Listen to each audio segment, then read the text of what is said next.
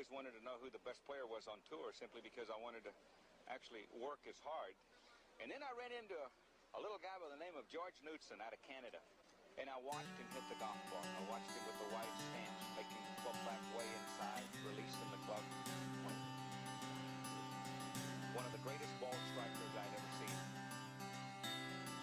Hello and welcome to the latest edition of the McKellar Golf Podcast. My name is Lawrence Donegan, and before I introduce you to my co-host, I need to do a bit of selling as per usual. McKellar magazine issue number 8 is currently in the works. It's a beauty. I think we'll see. But number 7, 6, 5, 4, and 3 are all still out there and available for purchase at McKellarmagazine.com. A friend of mine, Mr. David Begg, the former esteemed PR man for the Open Championship, posted a photograph this week. He's lucky enough, Geoff, to have all 7 issues, and he laid them all out. And what a beautiful looking collection. Unfortunately, issues 1 and 2 are completely sold out. Collector's items, I believe. But you can get the rest at McKellarmagazine.com. Please do that. If you buy some magazines, you're supporting great golf writing, and that's what McKellar is all about. My co-host, Geoff Shackelford. Geoff, before you speak, Geoff is the author of the phenomenal newsletter, The Quadrilateral. I go on about it most weeks. It's really a bumper edition. Now, for when I'm doing the lineup, Geoff, when I'm doing the lineup for this podcast, the news lineup, I just read The Quadrilateral, and I've got my 5 or 6 topics. It's essential reading on Substack, The Quadrilateral. Do yourself a favor and subscribe. Geoff, how are you, pal? I'm doing great. How are you? I guess we'll just start the Asia Pacific Amateur. Won in thrilling fashion by Jasper Stubbs, 21-year-old Australian kid, who won on, it was the second extra hole, I think. He did. He beat off Wengi Ding, who former US Junior Am winner. I think he's at Arizona State now. Yes. Anyway, it was a 3-way playoff. Stubbs, Ding, and Zheng, the kid from Cal, Samson Zheng, who, by the way, I mean, I know he didn't prevail, but my goodness, that's 65. I don't know how much. I watched it every night, Geoff. 65 he shot in the third round was just outrageous. That kid. Did anybody come up with a strokes game number on it? Because it's got to be one of those unbelievable type of only one other person under round, and I forgot the number now, but only a handful were under 75. What was it, 17 or something? Anyway, just unbelievable. And Geoff actually talked about that on the show. I think he was playing in Victoria that day on Saturday, and I guess the wind was just a weird wind direction, and the one that makes the composite play really, really tough. And and we know it's just so hard to come back from rounds like that and play decently. And he held it together until the very end, and those other 2 guys just played beautifully to get to force the playoff. Yeah, and Zheng, I mean, some of the shots, he looks like a proper player, and the golf course allowed him to show what he's got. I mean, it really it was wonderful. Ding, he strikes me as one of just a kind of archetypal modern golfer, big and strong. But he's got a beautiful swing. And Stubbs, my goodness, the putt, the putt to, I thought he was going to win it.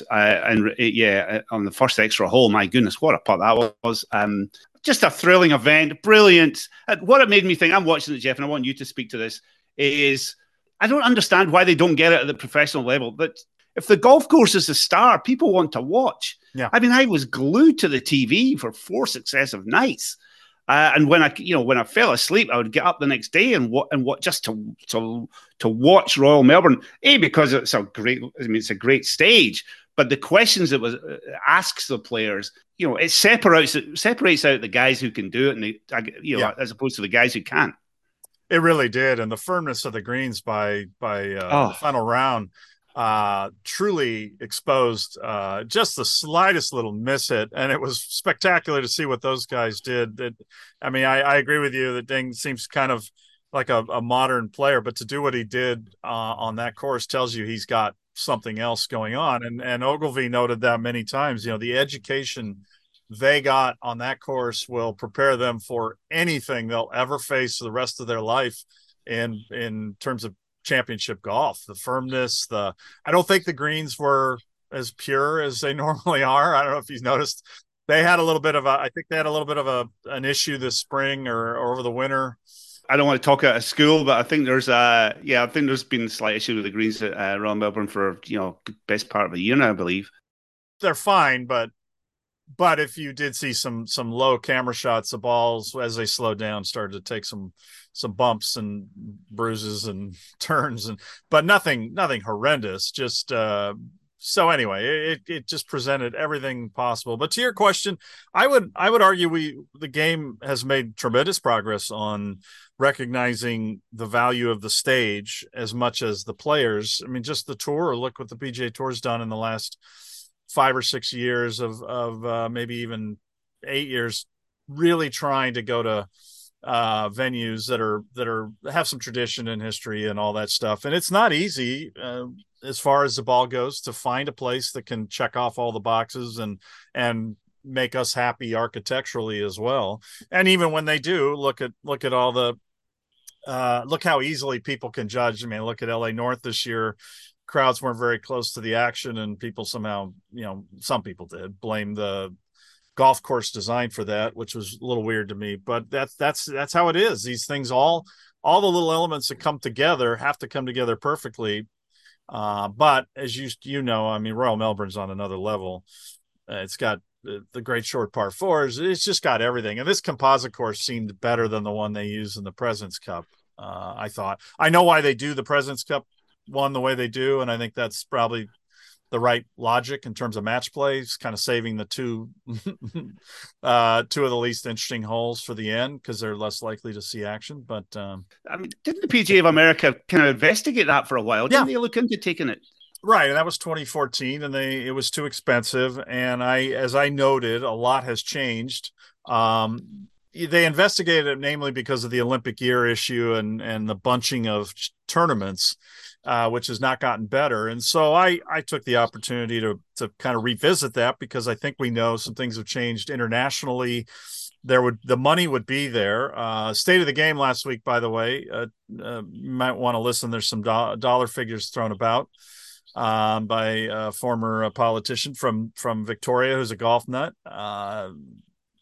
PGA Tour, the President's Cup, got about $17 million US in government funding, and you've got to think a PGA Championship would be worth double that. The tourism, I know, but not many people travel to the President's Cup. People would travel to a PGA Championship there. It would be a massive thing. And anyway, long story short, the other big change since they investigated this is they now run the Women's PGA Championship. And you could kind of get a 2-for-1 because the women's schedule this year is just horrendous if you want them to perform in the Olympics like these people do. So, I just think the it would come down to television, and I just got to think somebody like Seth Waugh could sit with CBS and ESPN. By the way, ESPN made the Australian Open. I mean, they were really a part of its rebirth, at least here in the U.S., in making that an event. That, and obviously it helped. They had Djokovic and Murray and Federer and Nadal for a run there. But and that tournament's just everything they've done is they've just done really well the last few years to vault it back into its true major status. And you're telling me that the same thing couldn't happen with Melbourne and golf and the PGA. There are a couple great dates in February. It would spread out the schedule in these Olympic years, but it'd be so huge for the PGA Championship. I mean, people would be going crazy for it. But my only thing is, but it happens with the Open Championship. It happened with the Ryder Cup. The US TV schedules. I mean, the US isn't the entire world, but it is a tricky watch, isn't it? I mean, it was a tricky watch last week. Staying up late. I mean, it's almost like a DVR watch. But I guess that would be the most difficult selling point, I would imagine. It would. But I think we've also, I mean, so much is changing with media by the time they do it. If they did it the next Open Olympic year in 2028, they would, I mean, who knows what's the landscape's going to look like. And, there could be pay-per-view by then, or there could be, Apple and Amazon in the mix, and ESPN could have been sold to Apple. I mean, you could go down a number of that horrible business at ESPN where they only made $2.9 billion last year, so they had to cut people. Unbelievable. But anyway, they do have a lot of rights fees coming up, and that is a concern that they have to pay. So I wish they would revisit it again because they have the two events. The schedule is too bunched for the top players in these Olympic years, if you want them to play the Olympics and of course the all important FedEx Cup. Actually, a major championship in February might be pretty cool. You could adjust the times. You could play a little earlier, split tees maybe, which isn't ideal if you're really trying to take care of US TV. But I think in February, when it would be played, Royal Melbourne would be. I mean, Mike Clayton says that's in its peak, firm and fast, and summertime and all that good stuff. So, I'm cringing here. I'm imagining the greens at Royal Melbourne in February, how firm and fast it would be. Yeah. Here, anyway, actually, a couple of great play, Jasper. So well done. And amazing. I thought that Zhang did really well. Actually, they all did really well in their interviews, but Zhang especially because it was there for him, wasn't it? It was there, and he lost it, and he was still really gracious and very articulate. Speaks highly to a Cal education, you have to say. Well, he speaks 3 languages. That's pretty awesome, and he's impressive. I really knew nothing about him, and I was glued watching. I was really impressed with. He just knew he didn't quite have it on Sunday, and he held it together as long as he could. And what do you do when they make those putts? Of course, his approach is literally, what was it? I don't know, 6-7 feet left of the pin, maybe 10 feet. But the way that green was, it just funneled it hard left and long, and then he had sprinkler heads in his way, and so he kind of had to wedge it, and he still had a par putt. And what are you going to do when those two make downhill putts with a Masters berth on the line? I mean, just crazy stuff. It was wild. I mean, this event's really has turned into something, especially when they take it to a venue like that. So kudos to Augusta National and the RNA. Good stuff, brilliant stuff. Actually, you're speaking there, Geoff, about the who knows what the landscape of golf will be like in 2028. And indeed, who does know? We've spoken a lot over the last few weeks about the events of June the 6th / framework agreement negotiations. I'm finding it hard to follow, Geoff. The twists and turns. The latest is that Endeavour. I mean, it seems like only a couple of weeks we were talking about Ari Emanuel, I think, bidding $250 million for 10% of a new call, PGA Tour new call, which would be hived off from the charitable side of the PGA Tour. Lo and behold, Endeavour, Ari Emanuel is the CEO. The COO, Mark Shapiro, revealed last week, very oddly, I thought, that their bid had been turned down by the PGA Tour, and that Endeavour is not going to be an investor in the PGA Tour at any level. You wrote about it in the Quadrilateral. The thing that struck me from your piece was that something doesn't smell right. What didn't smell right? They just took this like, hey, no big deal. Hey, everything's fine. We'll just move on to our next deal. That's not how Ari Emanuel works. He's Ari Gold for a reason. I used to encounter Ari at Riviera when he was a new young member. He had he and some cohorts had pilfered the offices in the middle of the night of a friend of mine, Guy McElwain, and ICM, and they started their own agency, which has become this, and he's built it into an unbelievable company. He is a fantastic operator. He knows what he's doing. He has mellowed. He is not the character on Entourage. My God. And he is loves sports, loves golf. You saw that interview, and so suddenly to be, we got rejected after a week, and the tour confirmed it publicly, which was extremely surprising. They don't usually do such things. It just smelled like either we put this out there as a courtesy to them because they do work with them to help with other bids. There were a number of reasons that you could have read into it. And ultimately, I just read into it that no, something doesn't smell right here. They're just way too good-natured about it, and maybe they're going to revisit their old deal that was reported on by our friend of the show, Mark Cannizzaro, what was that, a year ago? And or maybe that would have been a year ago. Yeah, or maybe the tour just really does have so many other offers, or there are players that are toying with a jump to live because they sense this deal's falling apart, and the tour and Endeavor and everybody wanted out there that that is not the case, that this deal just wasn't, they just didn't want this unsolicited, in quotes, offer.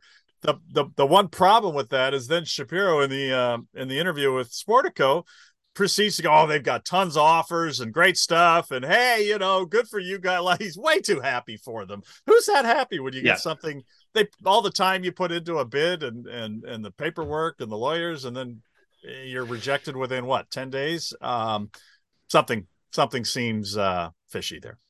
I'm glad you said that, because then followed up with asked a few questions here and there, got a couple of phone calls, and well, by all accounts, your instincts are probably right. They're not that upset.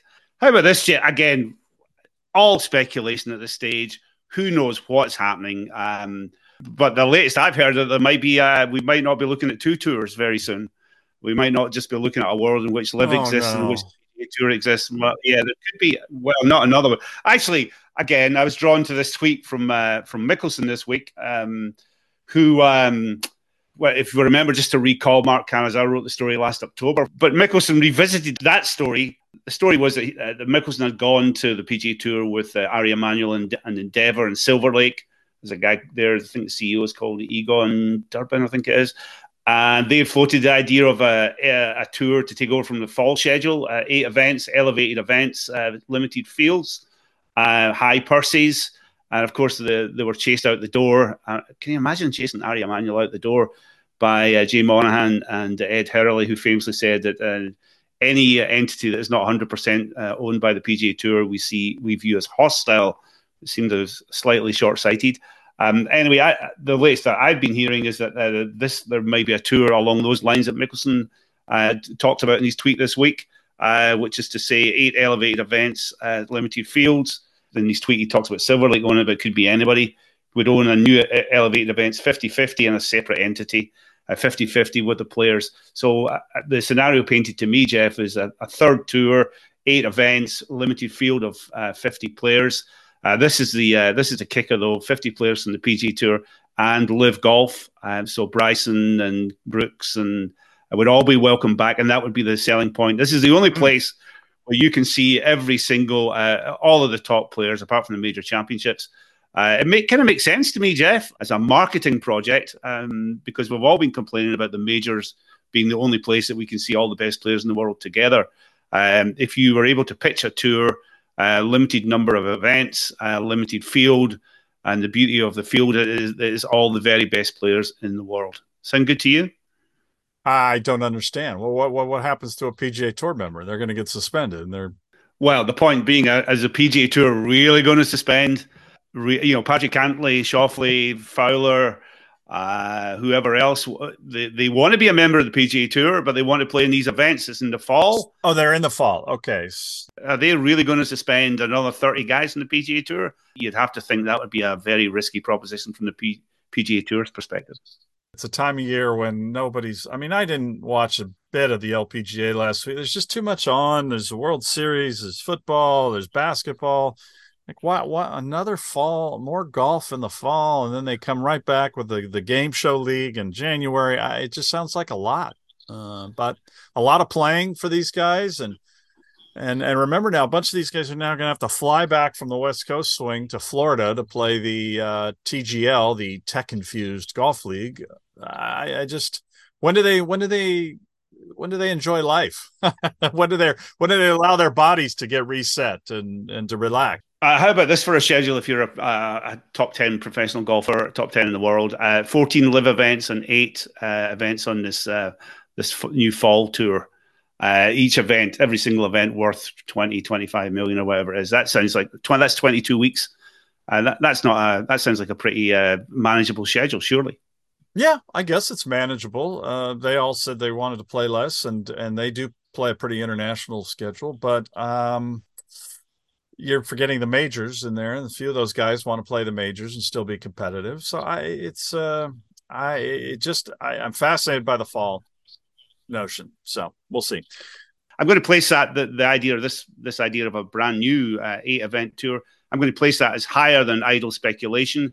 I think there is actually something in that. And again, if you ally that with your observation that Endeavour and Ari seemed very comfortable of being turned down by the PGA Tour, it does raise a perspective of the PGA Tour being the victim of some kind of pincer movement that, in their desperation to hang on to control of whatever they have, they ultimately lose control to perhaps Live Golf and this other crowd might team up, and they would then present a 22 event schedule for the year, add on the 4 majors. There you have your 26 events.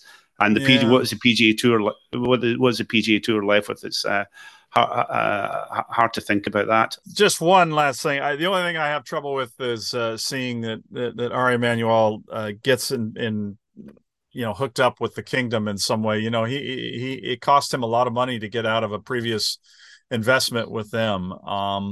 And it was, I think, $400 million. And the number never got out what it was that he had to pay that back in interest, but he did it after the Khashoggi killing. And I'm struggling to see him doing that again, but they have set up this separate entity, TKO, and it's publicly traded, whereas they may be taking Endeavour back private. So there's a lot more here, and I think that's a part of this. Silver Lake has and Egon Durban has 71% of the shares of Endeavour, I believe. So there's something to this. Something is up. But all I know is these are very aggressive people in the world of sports business, and they just don't take rejection that well normally. So public, quick, weird, just very weird, strange. If I had a new tour, Geoff, where would I go to broadcast that? Well, I think you have to look at Apple and Amazon being interested in sports under their terms, and Apple in particular is very focused on the presentation. They want to, well, at least with soccer, MLS, they really wanted to do it a different way and show a new way to present it and charge you for it and all that stuff. And by all accounts, it's been a huge success. Their baseball Friday night thing's kind of a weird little not as attractive kind of add-on to the MLB's media deal, but the soccer model is interesting. And then Amazon, the same thing. They're interested, and it's a part of it's a different model. And so that's why they don't have to worry quite as much about, they still don't want to overspend, but they are not reliant on advertising, although Amazon just had its earnings and had monster advertising revenues that caught Wall Street off guard. So they have the ability to sell ads as well if they want to do that model. So I don't know. ESPN's just got too much in rights fees, and they have conflicts in their relationship with the tour. That's the other thing you have to look at, Lawrence, is these entities that have a partnership with the tour can't just go and do something like this. So it's limited, but it's not. And then I don't know what happened with the Warner Brothers Discovery situation on the international streaming package. When they kind of rewrote that deal, did they get something where they have the freedom to do something like this? I don't know. All I do know is my Apple subscription is going up to $16 or something, or $16.99 a month for Apple TV. Yeah, and Turner, Warner, whatever you want to call it, they are all in on sports and streaming, and they're going to want more. So I depending on how that works with their international deal with the tour, they're going to be aggressive if they can be. But yes, all the fees are going up, and the cable bundle suddenly looks like a good deal. Well, all will be revealed soon enough, I think. Although, again, lots of talk. The negotiations on the framework agreement are going to go on well into the new year. Live Golf is gearing up. We'll see. Listen, Geoff, we're going to have to. There's lots of news. Actually, we're just going to run through very quickly.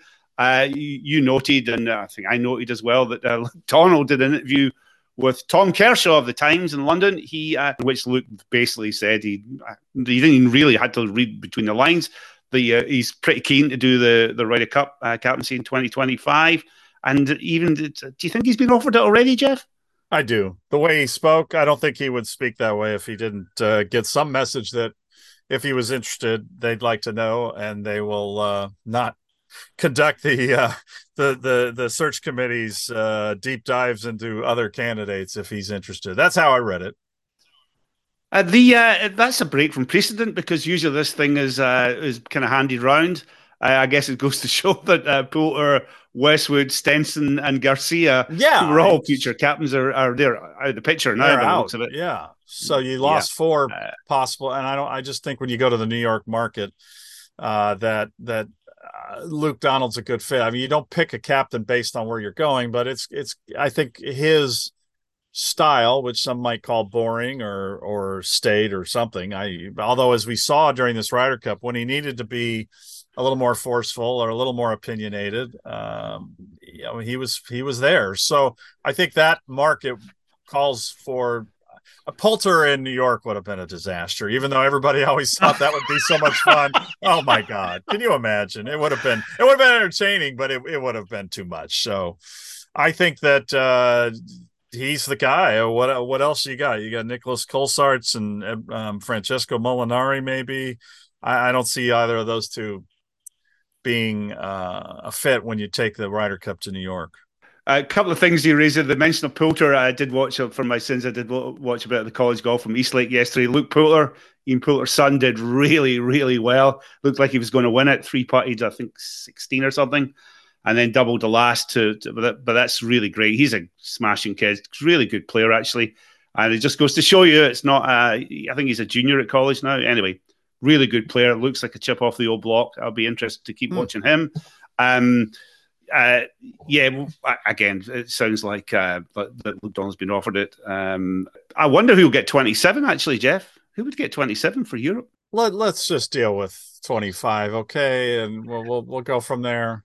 Jeez, that was Graham McDowell's to lose, and he's out. By the way, actually, there's 5 captains. I didn't even mention him in my breakdown. That's actually 5 future captains they've potentially lost. So, listen, one last story, PGA Tour related, quite staggering, really. Again, recommend another podcast. Go to Monday Q Info, Ryan French's podcast. He interviews one of the 2 guys who were suspended by the PGA Tour last week for gambling. One, Vincent India, was given a 6-month sentence. That's the wrong word. Suspension. But Ryan spoke to Jake Stiano, I think is how to pronounce the guy's name, who was suspended for 3 months, beginning September the 11th through to December the 11th this year. I'm guessing it's not missed on you, Geoff, but that's exactly when Jake would have been playing at Q School. So essentially, it's not he can still play in Monday qualifiers and all that after his suspension is lifted. But it's basically, it's not a 3-month suspension. It's really a year suspension. That was his best chance of getting on the Corn Ferry Tour. Struck me as quite vindictive at the time, especially when you learn that he was caught, to use and put that in inverted commas, making 4 bets worth a combined total of $116.20. I don't know, Geoff. As I say, I thought that was pretty vindictive. You delve into the details and it gets even worse, right? He was not a member of the PGA Tour. I don't understand how. Well, when the bets were made. When the bets were made, correct. So I don't understand how somebody went back, as he just detailed in the pod with Ryan French, about going through, I guess, all players' previous bets, and the other one, who was Vince India, who was suspended for 6 months. He was not a member of the tour in 2021. He was several years prior to that and since, so he must have had some membership status. But Jake did not have any status. I don't understand how you can be suspended for first of all, $116 on the match, which is only sanctioned as a tour event to get $1 million out of the event and send a rules official there to set up the course and help him pick a number out of the hat on the playoff hole or something. But I'm at a loss to understand why this integrity program they have is retroactive. It's just nuts. It has all the makings of feeling like we're trying to show we're making an example of some people. They did this with Doug Barron. That didn't go very well. I don't know. I'm perplexed. Of course, we get no details from the tour. But when you find out the details, they're brutal. And yeah, this is as they're pushing betting. They're the new league, the Tiger Game Show League, starting in January is all about betting. That's the whole upside of that. The PGA Tour's for-profit entity that is supposedly getting these unsolicited bids, the gambling and the data are a big part of that. So, of course, the hypocrisy of cracking down on this the kind of bet you want people to make. Now, look, a totally different situation if he's betting on tournaments he's playing in, or he's a member of the tour and he's seen stuff on the range. Totally different deal. And the caddies still do that, I'm sure. See somebody who's warming up horribly and place a bet, he's going to miss a cut. Although there are a lot of miscut bets out there, so I can tell you from experience. So it just stinks. It just stinks in every way, and I'm at a loss to understand how this happened. To bet 2 years ago, wasn't a member, 4 bets, excuse me, and on the match of all things. Well, there was one bet on a FedEx Cup playoff, $25 on price, right? Oh my gosh! Just for the record here. Listen, Geoff, we have a friend of the pod on this week, our good friend David Jones. We're going to talk about golf course rankings. We'll keep this very, very short because we'll talk to David about elements of this. But the Golf Magazine rankings, which I guess, Geoff, for better or for worse, has long been seen as the kind of gold standard of golf course rankings. The top 100 around the world was published last week, or was made public last week. It's published in a couple of weeks' time, I think. Caused absolute uproar. I put a tweet out on the McKellar Twitter feed saying that the corruption involved in this was kind of breathtaking. I wasn't specifically highlighting any specific aspect of corruption. To me, the corruption in it all was just this ranking. All of these rankings, historically, all these rankings are just rotten to the core with conflicts of interest, and most of them undeclared. In this particular case, I do know that because I spoke to a couple of panelists, that they do have to tick. There's some boxes that they have to tick if they're in any way conflicted. But those box ticking, those conflicts are not made public. There really is an actual literal definition of a box ticking exercise. The conflicts are all there. They've been widely discussed by people on Twitter and other social media platforms. Golf travel is now, it has been to a certain extent a huge industry over the years, but it really is now a multi-million dollar industry, and largely influenced by rankings like this. And when there's so much money involved, and these rankings have so much kind of power and influence, there is a potential for trouble. There just is. And I think that was my point. The consumer, if it was any other industry, Geoff, and there was this kind of influence exerted by a particular analyst, say a Wall Street analyst in a particular sector, the FEC would be all over it. Yet here we have the golf industry, this huge industry, the golf travel industry, this huge industry, quite influenced by rankings like this. And the rankings like this are, as I say, rotten to the core with conflicts. Yet the consumer has no idea what's going on.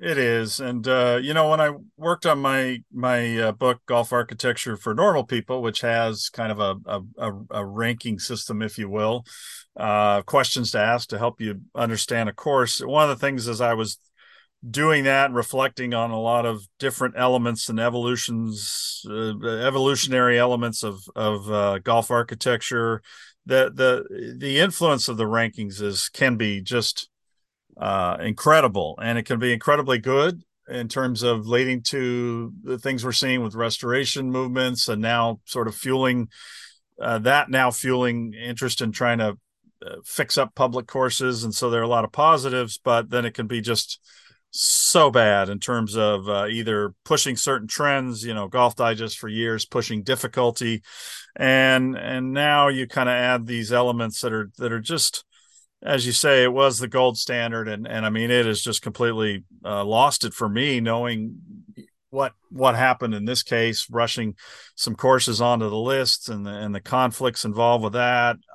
It's breathtakingly bad, especially Golf Digest ranking isn't perfect, but when Ron Whitten was running it, and he had a golf course under consideration, it was not eligible for awards. And I mean, there is no disclosure on any of the materials they put out.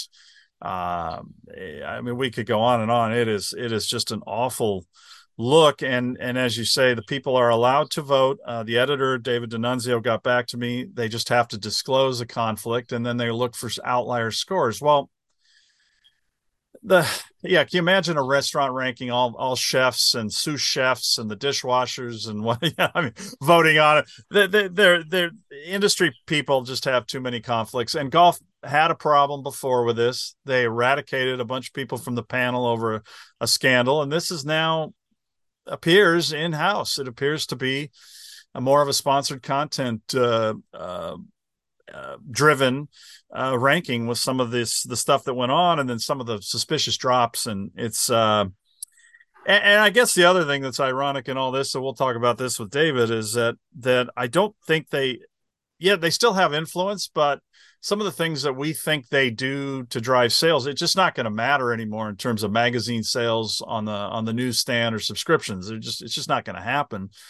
So I guess it's a natural evolution that this would kind of go to more of a sponsored content. And I haven't seen the issue yet. See if there are any ads from any of the assorted facilities related to these places that got on the list, with one of the courses not even being open yet, which is just always a red flag. So I think we'll kick around some ideas with David on kind of how to fix this. And I certainly think there's way too much attention given to them, but I don't think it's quite what it used to be. I felt like they're kind of starting to fade away. There's just they're coming around too often, and people aren't too immersed in the movements. Average people, we are looking at it, but I think I think there are better ways to do it, but those better ways don't necessarily generate the discussion they're looking for. The other issue for me is, as I say, this is a huge industry now, and I'm not so sure. It's a huge industry, bringing in new customers all the time, and perhaps those new customers aren't as well informed as those of us who've been in and around it for a long time. And where else is it going to go? Hey, Golf Magazine's rankings is the most highly quoted, blah blah blah. I'll look there, and that's where I'll choose my destinations. Well, hang on a second. How can that new customer trust what Golf Magazine is telling them if none of the conflicts involved are exposed or talked about or even admitted to? That's the whole point. We'll come on to it a bit more with our friend of the pod, David Jones. Geoff, any other business? I think no, that should cover it. Let's talk to David. Okay, then. Okay, David Jones, this week's friend of the pod.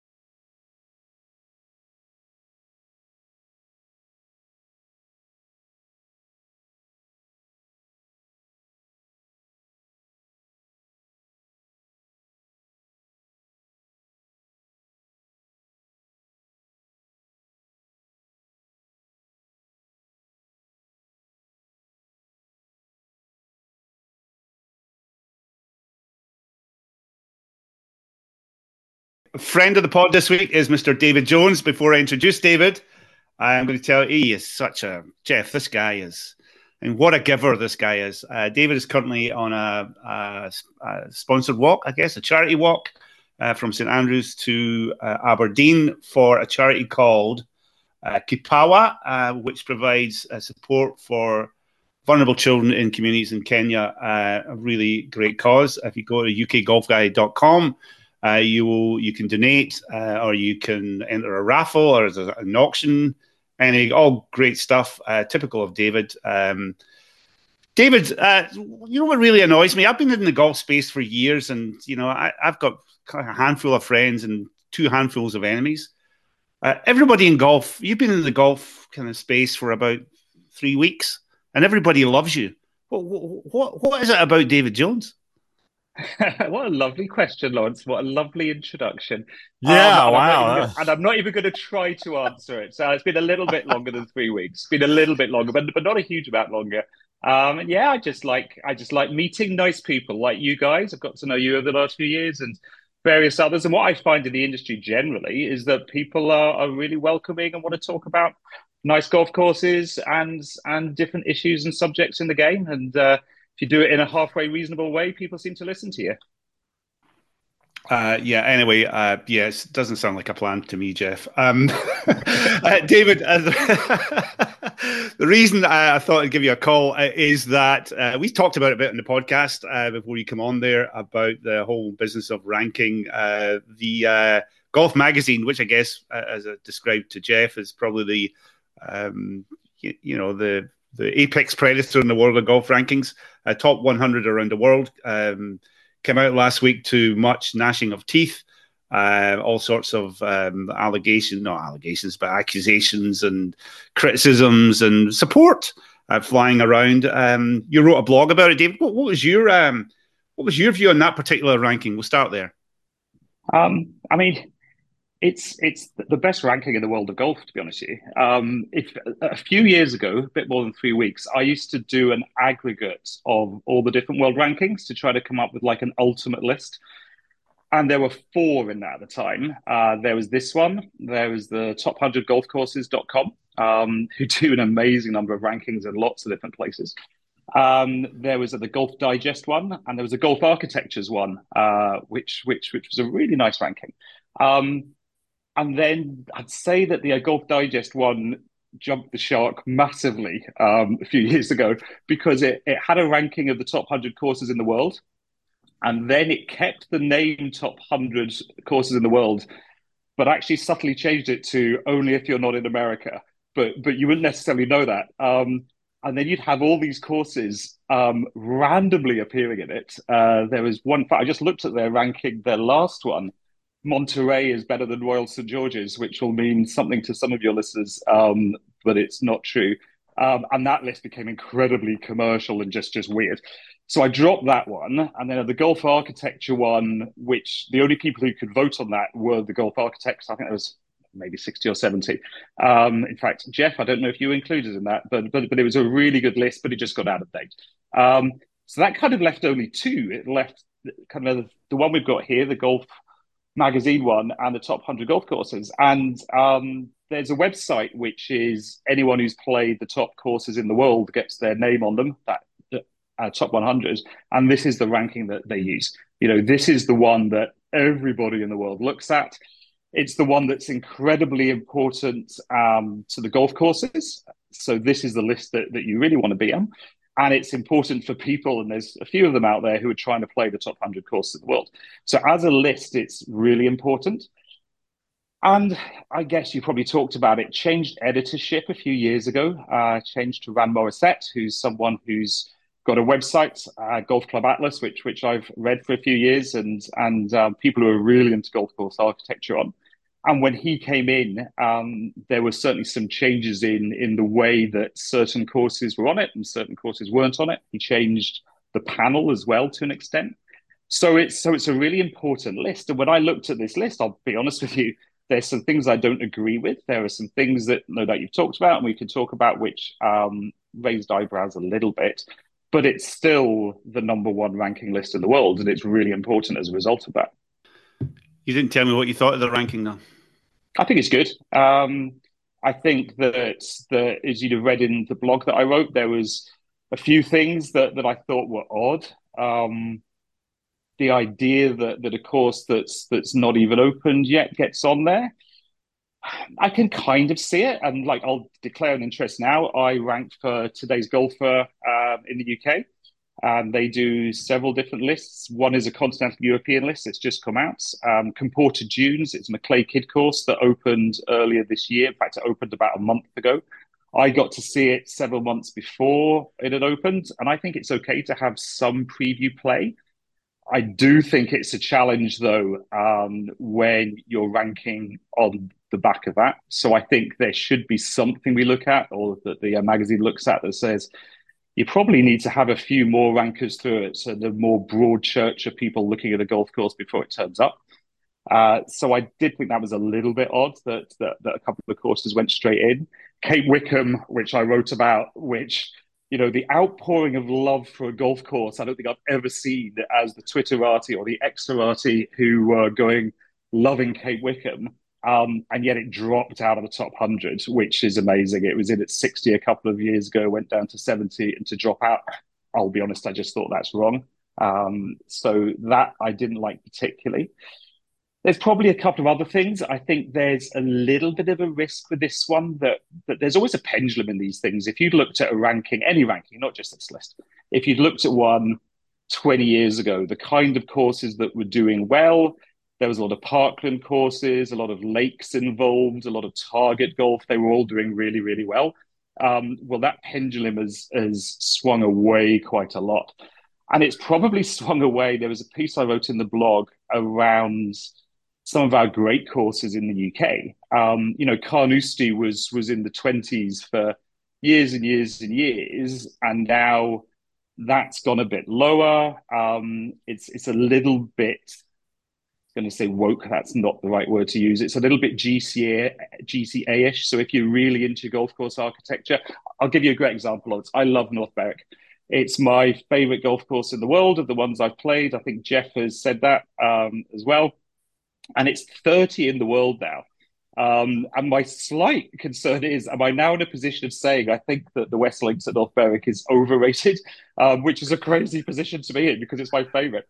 But there's just that swinging of the pendulum. I do wonder if it swung a little bit too far. But overall, it's a pretty good ranking list. In your blog last week, you highlighted, I've just alighted on it here, I'm looking at it, the open rota. I didn't spot this, but you did, that the fairly precipitous drop in the courses on the open rota. I mean, Royal Liverpool is now 93. It's quite amazing. I was Royal Lytham 74. I was at Royal Lytham this April. It's actually a much better golf course. With close examination, and you go round it a few times. It really is a wonderful golf course. I guess we could argue about golf courses, but the overall point: Troon 66, Birkdale 42, Royal St George's 33, Carnoustie 40, Portrush 16, Muirfield 12, the Old Course 3. What's the any explanation for this?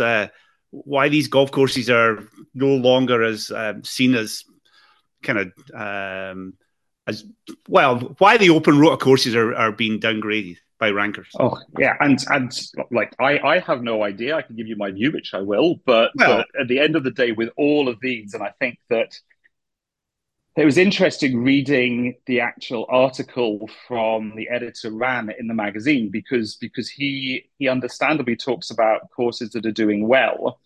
There isn't really any discussion around courses that aren't doing as well. And his answer, I think, but it would be great to hear from him on it, would be he doesn't really know, I guess. I do think what we're seeing with open rota courses is two things. One is, I played probably half of them this year. I played them all in the last 3 or 4 years.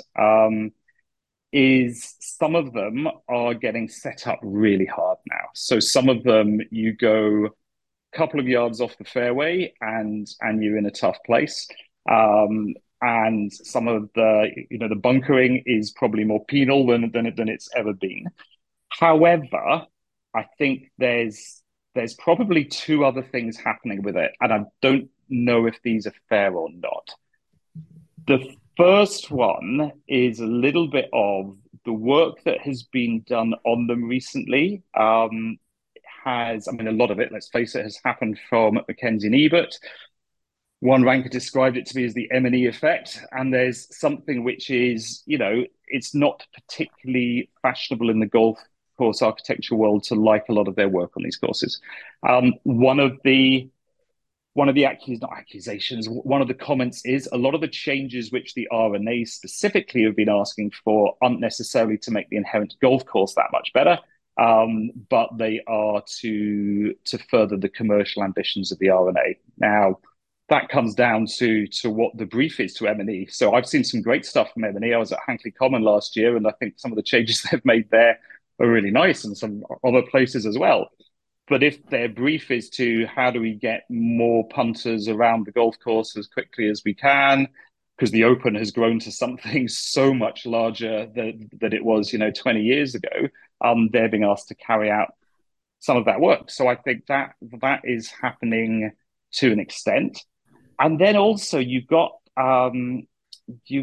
people who are really liking at the moment this idea of the romance, the romance of a Prestwick or an Berwick, which I totally buy into. Anyone who's read some of the reviews and some of the things I do, I understand that. But when you're ranking the best courses in the world, you can't get too carried away with that. I think there's a bit of a methodology thing. If you're on this panel, my understanding is you're allowed to rank a golf course even if you've not seen it for quite a while. And there are people who will have images of Carnoustie or even Muirfield, which has actually stayed the same, which probably aren't true anymore. When I think of Muirfield 10 years ago, Muirfield was quite a miserable place for a mid-handicapper like me. You could hit the ball just off the fairway and good luck finding it, frankly. They've done an amazing job at really thinning that out, realizing that it's about enjoyment and the fun. And I've not been to Carnoustie now for 3 years, but I'm amazed at the people who speak to me about Carnoustie, and a lot of them are saying actually it's become a lot more playable than it was. But you've got guys ranking this golf course to their memories that are some years ago.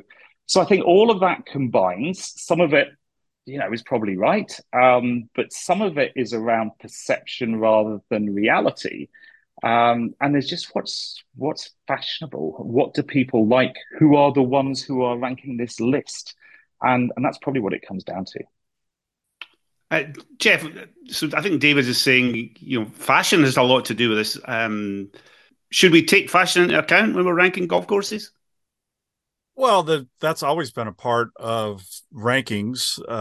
There was a Fazio phase, and there've been various phases. I think the problem that was exposed by this most recent ranking by Golf, when you see sort of the desperation or the blatant conflict of interest stuff, and then you combine it with the size of the panel, and you can look at the list and there's some people on there that aren't traveling like they used to. I mean, it really gets down to very few votes for some of these courses. And while the editor clarified that people disclose their conflicts, it just, and they will throw out a score if it's seems out of line or excessive or bizarre and not in line with the rest. Another thing that I hate that Golf Digest does as well, this whole monitoring of scores and outliers, and anyway, that's a whole other topic, but I think it's kind of weird, and I detailed it in my book, even that one panelist, I got several stories, but my favorite was it got an angry call for giving Cypress Point a 10 in ambiance, which is, anyway, if he wants to give it a 10, I think he's not exactly out of line. Most people would agree with that one if that category is what it's supposed to be. But so I think when you realize how few people are voting on some of these things or traveling or seeing them, it really then leads to these weird little swings. And I guess ultimately it comes down to the problem of ranking courses by number. A lot of this discussion and the controversy, setting aside the course that hasn't even opened yet, the other one that they ran a photo of in the magazine that was clearly after the first mowing, so it's kind of new too. The problem is this ranking by number, and I would love David's thoughts. I have views that I feel like that was a concept created to sell magazines or create clicks or whatever you want to call it. But now, I mean, there are no newsstands. There's nobody going and buying these things. So the idea of ranking by number is just a way to get attention, and the movements are. What's sad is we know there are people whose jobs have been affected by that, or courses have been redone as a result of these movements. And it seems like a better ranking would just be somewhat like what Michelin does with restaurants. Certain places get a certain star, then there's another star, and there's another star, and then there's no star. And but I guess that wouldn't move whatever magazines or create clicks and create the interest every 2 years. David, how do you feel about the numerical element of it all? Yeah, I mean, the problem is just the reality of where we live, right? Or kind of where we're living. Tom Doak created exactly what you're talking about, and what Tom did in the confidential guide was to give his scores, and that's exactly that. It's putting those into the bandings. The fried egg, I think Andy's again started to do it with the number of eggs that he gives to courses. It's the same idea. I've used one on my website for ages, which is the Peugeot guide, which anyone who traveled in Europe about 20 years ago will remember. And Peugeot basically tried to do a Michelin for golf courses. Rolex did it as well then. There was I think only did a couple of issues. But I guess the inherent problem with that is the reality is that's not as exciting, Geoff. Yeah. Why is it exciting to say there are 20 or 30 courses that are all 3-star Michelin golf courses? Yeah. I mean, it's exciting to those of us who are really, really into it. But if you're the guys trying to get the clicks, and I guess, that's the reason whenever I put a post up, and it could be anything, I could put a ranking up of, absolutely anything, and it gets so many eyeballs because people love that kind of argument, which is kind of why when it comes to rankings, despite the fact that I'm on here talking to you about this one, I can't get that excited about a World Top 100 because, is Muirfield 12th and is Dornoch 10th, or the other way around? It does not matter at all, right? No, they are both fantastic places you should go and see. Where it gets quite useful, so as I say, I sit on the Today's Golf for the Golf World one in the UK, and the guy there, Chris, he does some brilliant ones. He'll do the Scotland Top 100 as other publications do, but he'll then do the fun ones. What's just a fun place? What's good under 65 or 70 quid in the UK? What's the best under 35? And what I always say to those is, do not worry about whether you're playing number 12 or number 20 on that list. You're playing a really nice course which is costing you under £35. So I think at that level, rankings can serve a purpose. I suspect at this level, they're largely serving a purpose to two masters. One is the courses, and it's far more important to some than others, right? Will Portrush or Muirfield or Royal County Down, who've sold out their tee sheets for next year already, and they will do that again the year after, the year after, the year after, does it matter to them? Probably not at all. But there's other places it absolutely matters to. So between that and the magazines who absolutely, although I have to say that rollout from a golf magazine is so archaic. I don't think you can still see the list online. But because they're still going in a bit of an old model and their subscribers need to see it first, but it has been 10 days now. But I think for them it is about getting the clicks or satisfying their subscribers, and for some courses, it's important.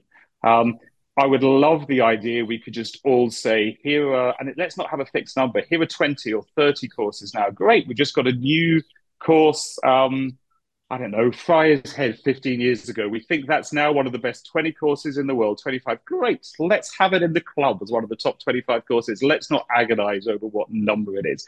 But the harsh reality is, and of course, this was so much worse on the golf magazine. We're here talking about it now. A few years ago, when you got some of the most random places appearing on a list, and it's like, for them, it was all about the money. And there's a little bit about that. Lawrence, you put out an incendiary tweet on the topic. And, there's a little bit about why is that happening and all that. But in reality, for most of them, it doesn't really matter. But I do think, Carnoustie is a great example. So Carnoustie dropping from somewhere in the 20s to 40 it probably doesn't matter in terms of how much money they're going to take in next year. But equally, does it really feel right? So yeah, I'd love to have a Michelin approach. I agree. Well, you call it incendiary. But my point was, David, that was from the consumer's point of view. The consumer takes this seriously, takes these rankings seriously. This is a huge industry. They take these rankings seriously, and they look at this particular ranking and think, okay, I should trust this. This is the gold standard. But lo and behold, the ranking itself is rotten to the core with conflicts. None of which there might be. Hang on a second. They might be disclosed internally, but they're not disclosed externally, so the consumer doesn't get to see these conflicts. Okay, so I think there's a couple of different points in that, which is I've not been yet to Cabot St Lucia or to the Lido. I think that it could well be that when enough people have gone to see those golf courses, they do think that they're worthy of a place in the top 100. I wouldn't be surprised at all. I've spoken to people who've been to the Lido who absolutely love it. I know that other people have spoken to them who aren't so keen. So my solution to that is a fairly simple one, and again, very naive, but probably let's just leave it a time. Dave, I think to get on this list, you need 10 people to have seen a golf course to get on this list, and that seems too small to me for a panel of this size. So I would simply say to that, you can't get on the list until either more people have seen it, or actually what I'd rather is a course has been open for general play for 12 months. And at that time, when enough people have seen it, put it on the list. The second point, though, Lawrence, is I do find it bizarre that anyone who's got a commercial interest in a golf course is allowed to then vote on it to stick it in a ranking.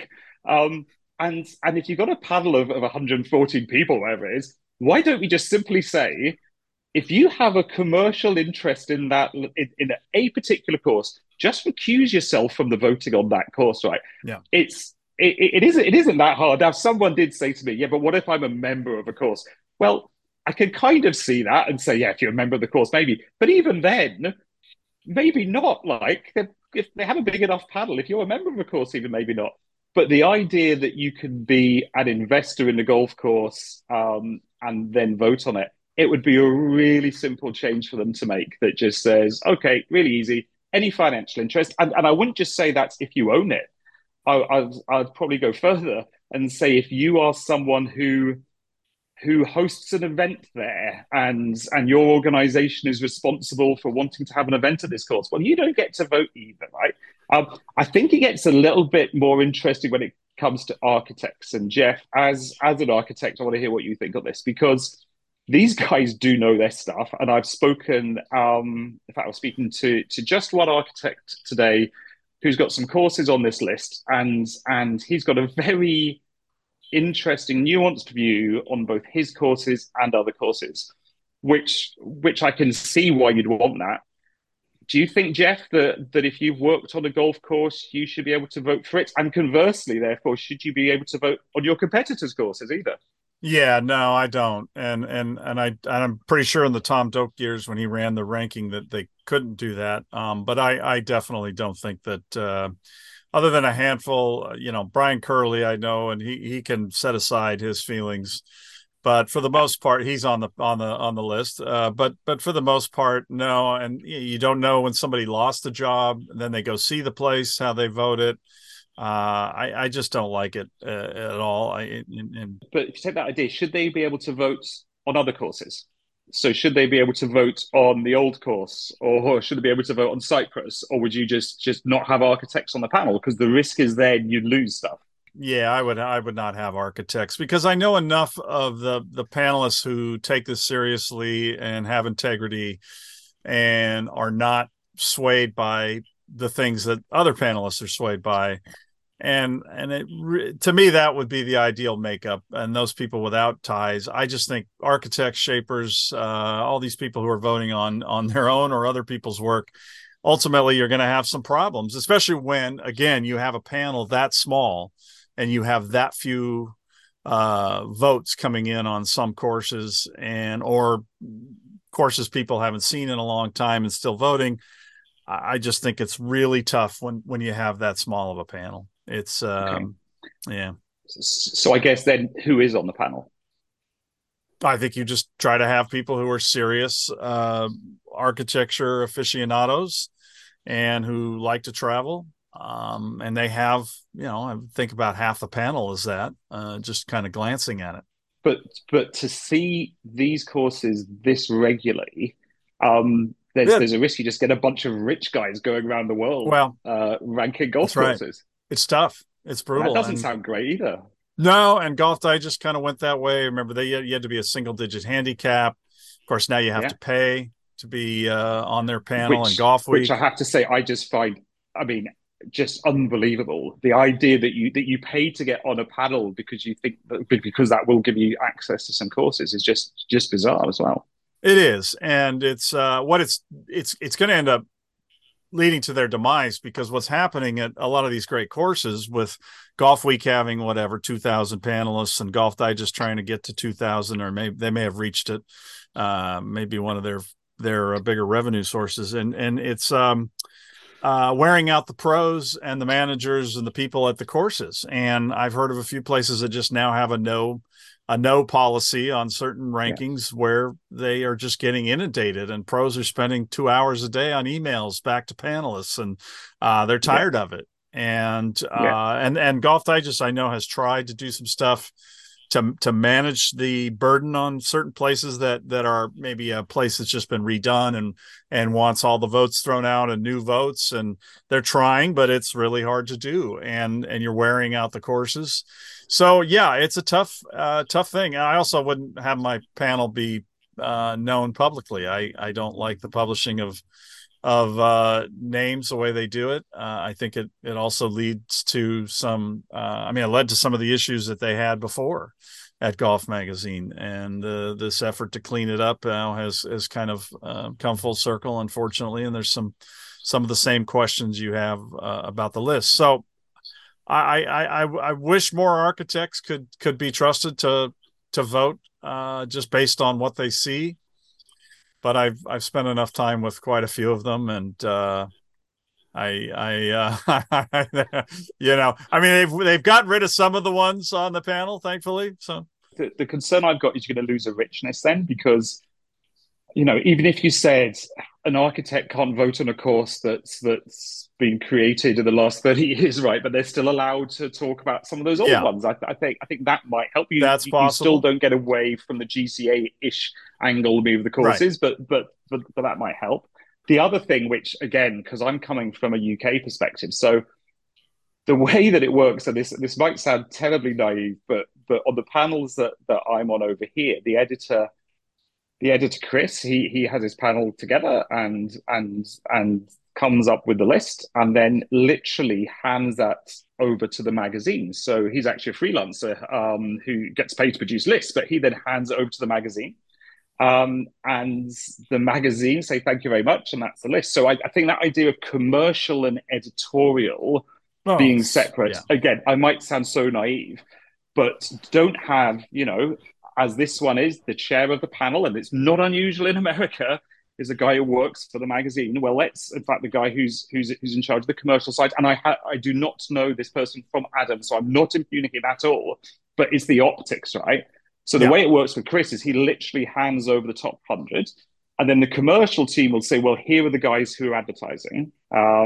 And then Chris will write a little bit more about the courses who are advertising. But I'll give you a really good example. I was doing it. It's just a Scotland top 100 list a few years ago. We came up with the list, and the commercial team for the course that was in 101st position, they wanted to take out an advert. But it's like, well, they can take out an advert, but they're in 101st position because there's like a separation of church and state. Yeah, no, that's gone. I know that's not the way it works in the States, but I just think that those optics of saying, right, you've got to be open for a reasonable time for enough people to see it, because you get the rich and you get the risk. There's a small group of people just going to new openings. So let's get rid of that and say you've got to be open for a while just to see it. It doesn't have to be that long, but a while. Let's keep the commercial and editorial separate.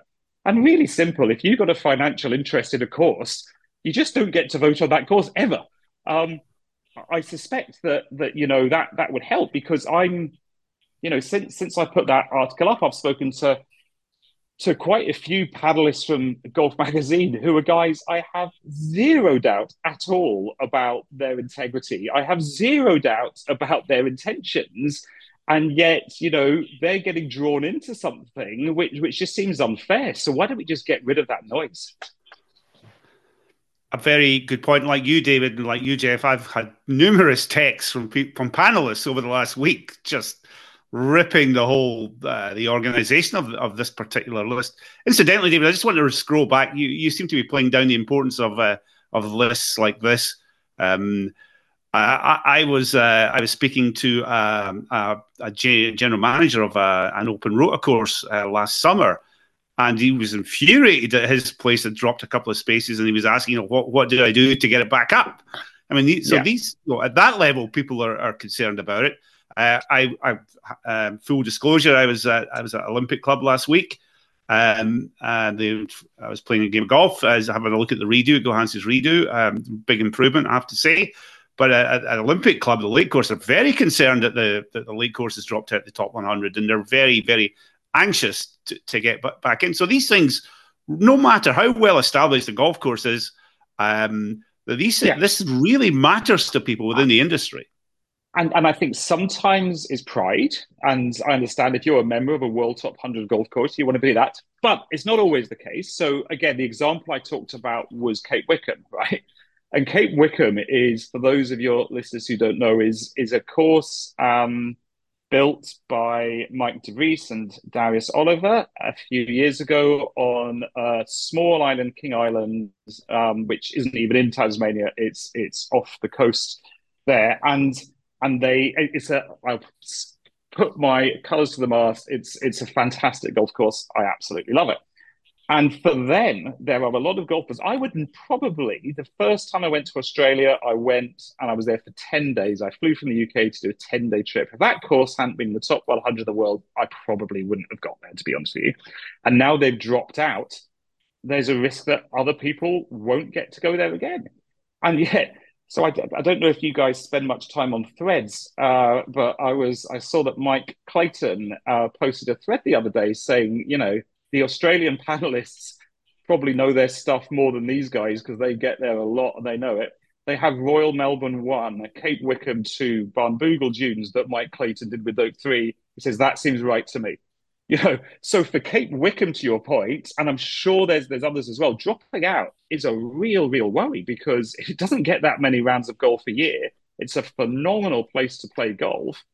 And it's dropped from 60 to out the top 100 in 4 years, which then you come back to the methodology and you get back to how they're doing it again.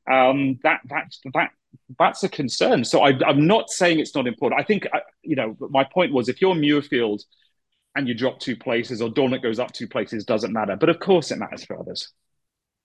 Design me, you have 60 seconds to design me a credible gold standard ranking system. Well, you need at least 200 people worldwide. If we're talking about a world ranking, I assume, not a US based one. I think you just need that many people. I'm gonna mull David. He has me. I like the idea of the architects not being able to vote on the living, being able to vote on anything from the last 30 years, but that would allow them to vote on old stuff. Obviously, I would have no voting on places that people have a financial tie to or that they bid on and lost or won. Just no, not. I don't think you need architects voting on their work, although they're probably hardest on their own work. Most of them, then but it worries me when they're voting on stuff on jobs they lost or other architects they don't like. So there's that, and then I would break it into take your pick: platinum, gold, silver, whatever you want to call it. And I would use not to be overly tacky here, but my system in my book of ask 3 questions. Can you remember all the holes after you've played it? Is it a place you'd want to play every day? Is it a place you want to take your dog for a walk? If you want to give each one a number, fine, and then give it an overall score. This idea of also this where you play, Golf Magazine has these buckets and you place the course. so are they not rating? So if a course is just a really good course, but it's not 100 top world worthy, do they not rank it? If it can't fit into these buckets of 10 to 20 and 20 to 30, I just find that to be too much work. Of course, and I would never let you talk to any of the panelists. There's just horrible stories about kind of, influential conversations, and you need to set aside this spot for that and keep an eye on this. And then definitely no course that's it has to be at least a year old. I even would ponder 2 years old. But especially knowing, just seeing kind of the grow in of a golf course and the difference after a year and 2 years is incredible. So those would be some of the things that I would look for. And obviously whoever's running the ranking can't have an email address that's similar to the name of the entity whose brand he touted in the article with the ranking. David, you listen to Geoff's outlining. It sounds like a pretty good ranking system to me. Would you add anything to that, subtract anything, or do you have any, I think the biggest, I think all good, Geoff, but you have to have a list of 1 to 100 because you're not going to sell any magazines. You're not going to get any clicks. You're not going to get any adverts. So let's not be, God, this sounds really patronizing. Let's not be naive here, Geoff. So let's say you have to have a 1 to 100 because that's just the world that we live in. Can you live with that? And how do you do that? Well, why does it have to be associated with a magazine? Why don't we talk to Michelin and have Michelin do what they do for restaurants? And I'm sorry, is Lawrence? I'm getting a very dirty look from him. This is a McKellar World Top 100. Come on. So one last thing I'll throw in though, Geoff, is would you have ordinary punters vote, like people who've just gone to play it? Because there's a risk then, isn't there, that even though you get things that there were courses that will come on there. If you were to do a top 100 in the UK, there'd be a bunch of courses that people who really study these things wouldn't choose. And I'm sure it'd be the same. It's kind of what the Golf Digest one has done, Club de Campo's higher than North Berwick or somewhere, Right. Well, so there has to be a panel. There has to be a middle ground somewhere. No, believe me, making up a panel is not easy. And it's been the problem of a lot of these things, especially now as they try to expand to larger scale operations. So I believe me, it's hard work. It's not fun. But Michelin's able to do it and keep these people quiet and have credibility. And I think there are ways to do it, but yeah, as long as you're going to be tied to clicks or sales, it's just going to have you're going to have corruption. And then you couple it with the state of the media industry and it's only going to get worse. It's not going to get better. So that's another issue for all involved. And I guess I would think, the thing that bothers me in this case is the 2 courses that got on there that are barely open, that were seen by just a few people in an outing. And they probably had a decent chance of making it in 2 years or in 4 years, but now they're kind of tainted by the fact, at least to people on the inside. The average golf magazine reader is not going to know, but to people on the in the business, like, well, did these things earn their place on the list? And then of course we've seen how many places have vaulted onto these lists and then they fall backwards, and that's not fair to those courses. I realize they get the pop of the original ranking, but that is, how many times have we seen that where these places come out swinging and then they fall back? It's the thing of the moment du jour. And that's the danger in having outings at a place that are organized by the course and the panel, instead of having a system where people go and play and rank and wait till it's open and available and they get on the course. And but then we're also just talking about an elite number of, we have 17,000 courses in the world. We're talking about something shaped for 100 of them, and nothing is really addressing kind of the evaluation overall of courses. And that's what I kind of like about my little system, just in terms of validating places, but also the fun list that you mentioned earlier that Chris does is just a great list. In fact, that's when I look at rankings, when we've tried to do fun rankings, those have been way better lists to me. And they incorporate some 9-hole places, or they incorporate some places that would not be recognized by these panels for either commercial reasons or because they're not exclusive. I mean, all the different things that go into this stuff. And I think there is something on your point about courses that come in and go out. I've done some analysis in the past on that, but the cream kind of rises. The top 5 modern courses: Sand Hills, Tower ET, Friars Head, Pacific Dunes, Barnbougle Dunes. That's a pretty good top 5 of courses built in the last 30 years. But all of those have been there for many years now, and they've stayed the course. A lot of people have said them, and not many people walk away from those courses too disappointed. It's kind of when you get to the looking at individual lists and individual years and the lower, a lot of those do go in and out for sure. And by the way, Friars had kept panelists away. They really did not want panelists, and so it entered the list at a certain point when enough people had seen it as guests of members, and then it's vaulted as they've. And by the way, they've also tinkered with the course.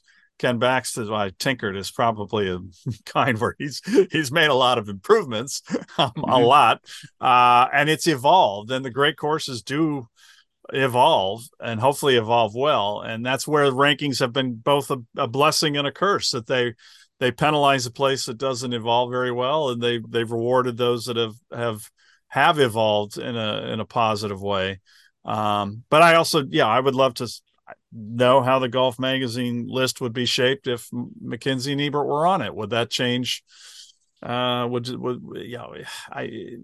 go on and on. There are just a lot of issues with personality and dollars that are just disappointing. And there was a thing that Tom Doak said on GCA a few years ago, which was when the last list or the previous one came out, and his courses did really well. And he posted something saying, "Well, it's not that surprising my courses do really well, because if you look at the makeup of the list, a lot of them either worked for me or employed me. So it's not that surprising, is it?" Which I thought was a nice point, which was relatively humble of him, I thought. Anyway, it strikes me that this whole space, to use a modern word, this whole space is ripe for disruption. I'm not sure I am the guy to do it, but maybe Geoff, and you, David, could come up with something and that was credible and became the new gold standard. We'll see. David, anything else you want to add to this discussion? Are we done? No, I think we're done. As I say, look, it ain't bad. There is one idea I've got, which I will put out there because I haven't got the brains to do it. Wouldn't it be great if you could have a list which was what you wanted? So like the kind of golf courses that you want. If you want a golf course that doesn't cost more than $100 or £100, or if you want one that's quite wide off the tee, or if you want one where you'll always play it under 4 hours, or you'll always walk, and it comes up with a bespoke list for you. I think anyone who does that, perhaps that's the McKellar list, then I think we'll nail it. There's a thing called artificial intelligence. Just get the algorithms cooked up and ready to go, and maybe you'll be able to craft. Of course, so far AI has just been stealing other stuff, so it'll just steal the Golf Digest list or something and just to make a total mess. We all end up at teeth of the dog. I've not been there yet. Well, actually, that would be okay. I was thinking of much worse. Anyway, Geoff, that's you and I. We'll steal David's idea. We're going to make millions off that. It's going to be awesome, and we'll give him nothing. David, really good to have you on. People, anybody's listening, I got UKGolfGuy.co.uk, or is it .com? .com, Geoff. .com, Lawrence, the big time. And support David's charity walk this week for underprivileged kids in Kenya. Really good stuff. David, great to talk to you. We'll talk to you again soon, pal. Thank you.